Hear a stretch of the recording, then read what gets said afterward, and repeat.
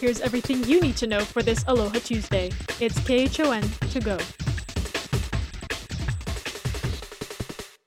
Weather, Kelly Simek.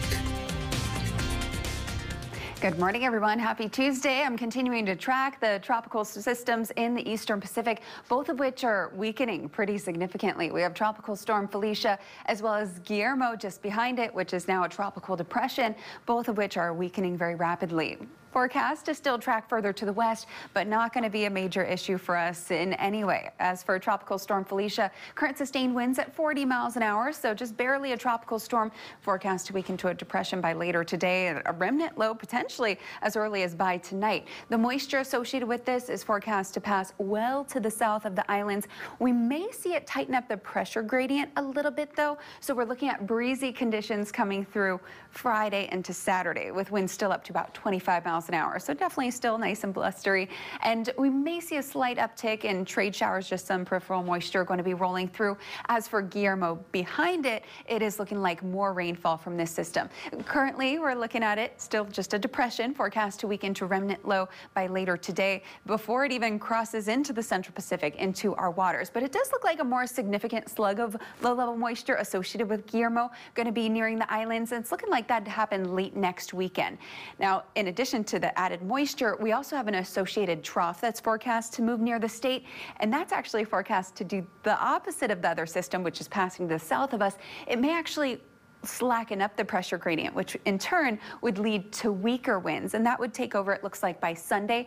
Most forecast models still show a pretty solid northeast wind flow, just not as strong as what we've been seeing. So today, winds to 30 miles an hour, to 25 through much of the weekend before they ease slightly on Sunday. All right, that's your weather, and I'll send it on out to Surf News Network's Betty DiPulito, who has all you need to know on the surf front. Hey, Betty.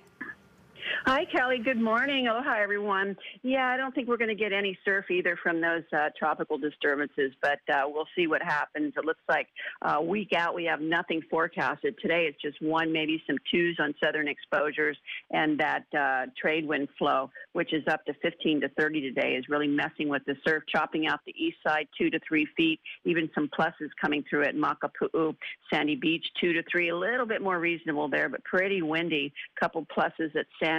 It's just 1 to maybe 2 at Diamond Head and Ala Moana. Diamond Head pretty blustery also. Occasional higher sets there, and it's flat, maybe some 1-footers on the north shore. Check north-facing beaches, though, a little bit more coming in from the northeasterly direction, and Makaha also checking in pretty small, flat to 1. So again, trades 15 to 30 miles per hour today. Low tide 6 o'clock, high tide 2 p.m. 2.4 feet, sunset 7:16, rising around 6:01. Here is today's Need to Know. For a 5th straight day, Hawaii saw a triple-digit increase in COVID cases with 132 new infections. The state is now 59.3% fully vaccinated. Doctors say they're seeing more infections among children as well as younger adults showing severe symptoms. 20% of the recent infections are those under 18. Honolulu police are searching for the suspect in a deadly shooting in Wahiawa this past weekend. Witnesses say a man was sitting in his vehicle on Lakeview Circle when he was shot multiple times. Officers do not believe it was a random act. And Hawaiian Electric is offering a new program that can earn you some money. That's right, the Battery Bonus Program provides a one-time cash incentive for adding a battery to existing or a new rooftop solar system. For more information, visit our website, k22.com. It's burned. About 2,000 acres is nearly contained. A part of Old Saddle Road between the Daniel K. Inouye Highway and the Highway 190 junctions remains closed. Honolulu police are looking for Richard Mariano. We're told in 2017 he threatened a group of people at Ala Moana Beach Park with a knife, and he's now wanted for violating the terms of his probation. If you see him, call Crime Stoppers.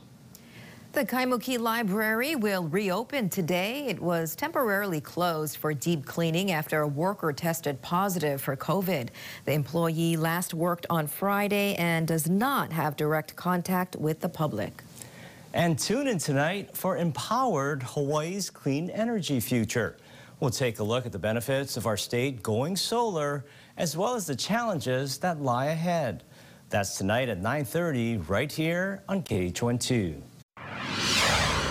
3 Honolulu police officers charged in the death of a 16-year-old boy are expected back in court later today. The hearing could potentially determine if the case moves forward at all. Dallas Ontiveros joins us live from downtown with a preview. Morning, Dallas. Good morning, Christine Ross here. Joining us now, we have Megan Cow, who's an attorney. Good morning, Megan. Good morning. Thanks for still hanging out with us and just giving us a good breakdown of what we can expect today. We appreciate it. Sure. So the last time we met up with you, we weren't sure that the 3 Honolulu police officers would arrive in person, but they did. Are they going to end up in person again for today's hearing? Yes, they will be here in person. They specifically asked the court for permission to appear in person for this hearing. And also, the last time we saw hundreds of people, whether they were in support or not in support of what was going on. Are we going to see that today, and how many people do you expect we're going to see? Yeah, I've been contacted by several head members of different groups, Stolen Stuff Hawaii, Back the Blue Hawaii, some of the longshoremen, the firefighters now are going to be here as well. And so, you know, last time we saw about 250 to 300 people. I'm expecting about 500 people today. Wow, okay. And that's all happening around noon, right before the hearing at 1:30 this afternoon.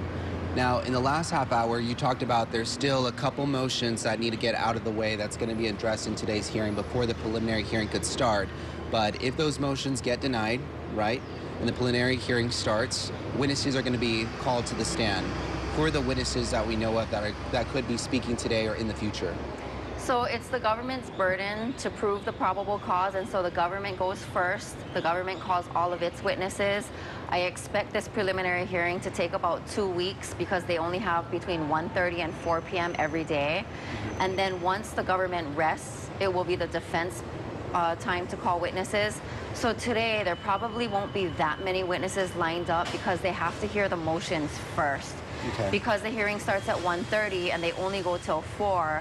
If the hearings on the motions go long, then they're not going to have a lot of time to call witnesses. But I expect the government to call an evidence specialist to talk about the trajectory of the bullets.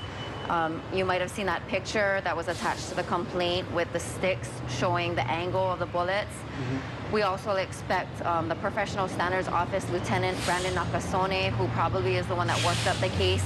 He's also on the defense witness list. I expect the government to call him. He's the one who worked up the case. He's the one that has the most knowledge. And then the government will probably call the other officers that were present who also filed their own police reports. All right, well, Megan Cow, thank you for just sharing with us right now on Wake Up Today. You're still going to be hanging out with us on Take 2, giving us more of a preview of what we can expect. We appreciate your time. Sure. And we did also reach out to the prosecutor's office for comment, and they declined to comment at this time. But if there is anything in the future that comes out of both sides of this case, we'll definitely keep you posted first throughout Wake Up Today, Take 2, and of course online at KHON2.com. Reporting in downtown, Dallas Navarros, KHON2 News, working for Hawaii. Thank you very much.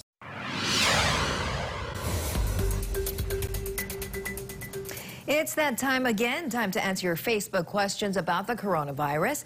Joining us to do that is the Lieutenant Governor and the state's COVID-19 liaison, Dr. Josh Green. Good morning to you, Lieutenant Governor. We got a variety of questions. The first one coming from Penny. She's asking, can a person who received the J&J shot 5 months ago get re-vaccinated with the Pfizer or Moderna vaccines since the vaccines are a different type from the J&J? That's not recommended yet. There will be a recommendation on boosters coming in the fall. So it may very well be that people can get boosters from other classes of vaccinations, the mRNA vaccinations, but not recommended yet. Heidi Pasco is asking, why was a permit issued for the Aloha Freedom Carnival? Will this be the next super spreader event? And she's talking about the carnival at Aloha Stadium. Yeah, the unfortunate situation there is they really did not live up to the mitigation efforts that need to be put in place. So we had conversations with the leadership there yesterday, very direct conversations, insisting that they kind of get on their game and make sure that that happens. You have to compare that event to what's going on in Waikiki, which is lots and lots of people out and about. Only the carnival was a little bit more risky because obviously people are in line. They're under 12 for a lot of the individuals that are attending, and they're really close proximity. So all of these things are disconcerting. That could very well cause some spread, and I had grave concerns about that. We're on them to increase their mitigation. Make sure people are vaccinated if they're going to these kind of festivals. That would be the right approach. And here's a follow-up to that. Are you saying because you had conversations, they, kind of weren't following policies and recommendations? You've had conversations with them recently, and you'll be watching them closely. And if they don't continue to follow the policies, then it could get shut down. Is it safe to say that? As a shutdown, I'm not sure yet, but yes, I spoke with Mayor Blangiardi, who was of the same mind, and my team engaged very directly with the leadership yesterday. Very good people, but that is too big an event to have too many people in close quarters. You saw what we saw on social media, far too much close activity in unvaccinated people. That is a great worry.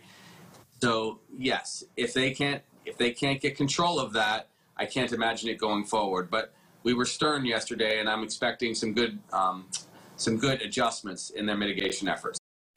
And that was your morning news. Make sure to tune in right back here tomorrow morning at 7 a.m. It's everything you need to know with KHON to go.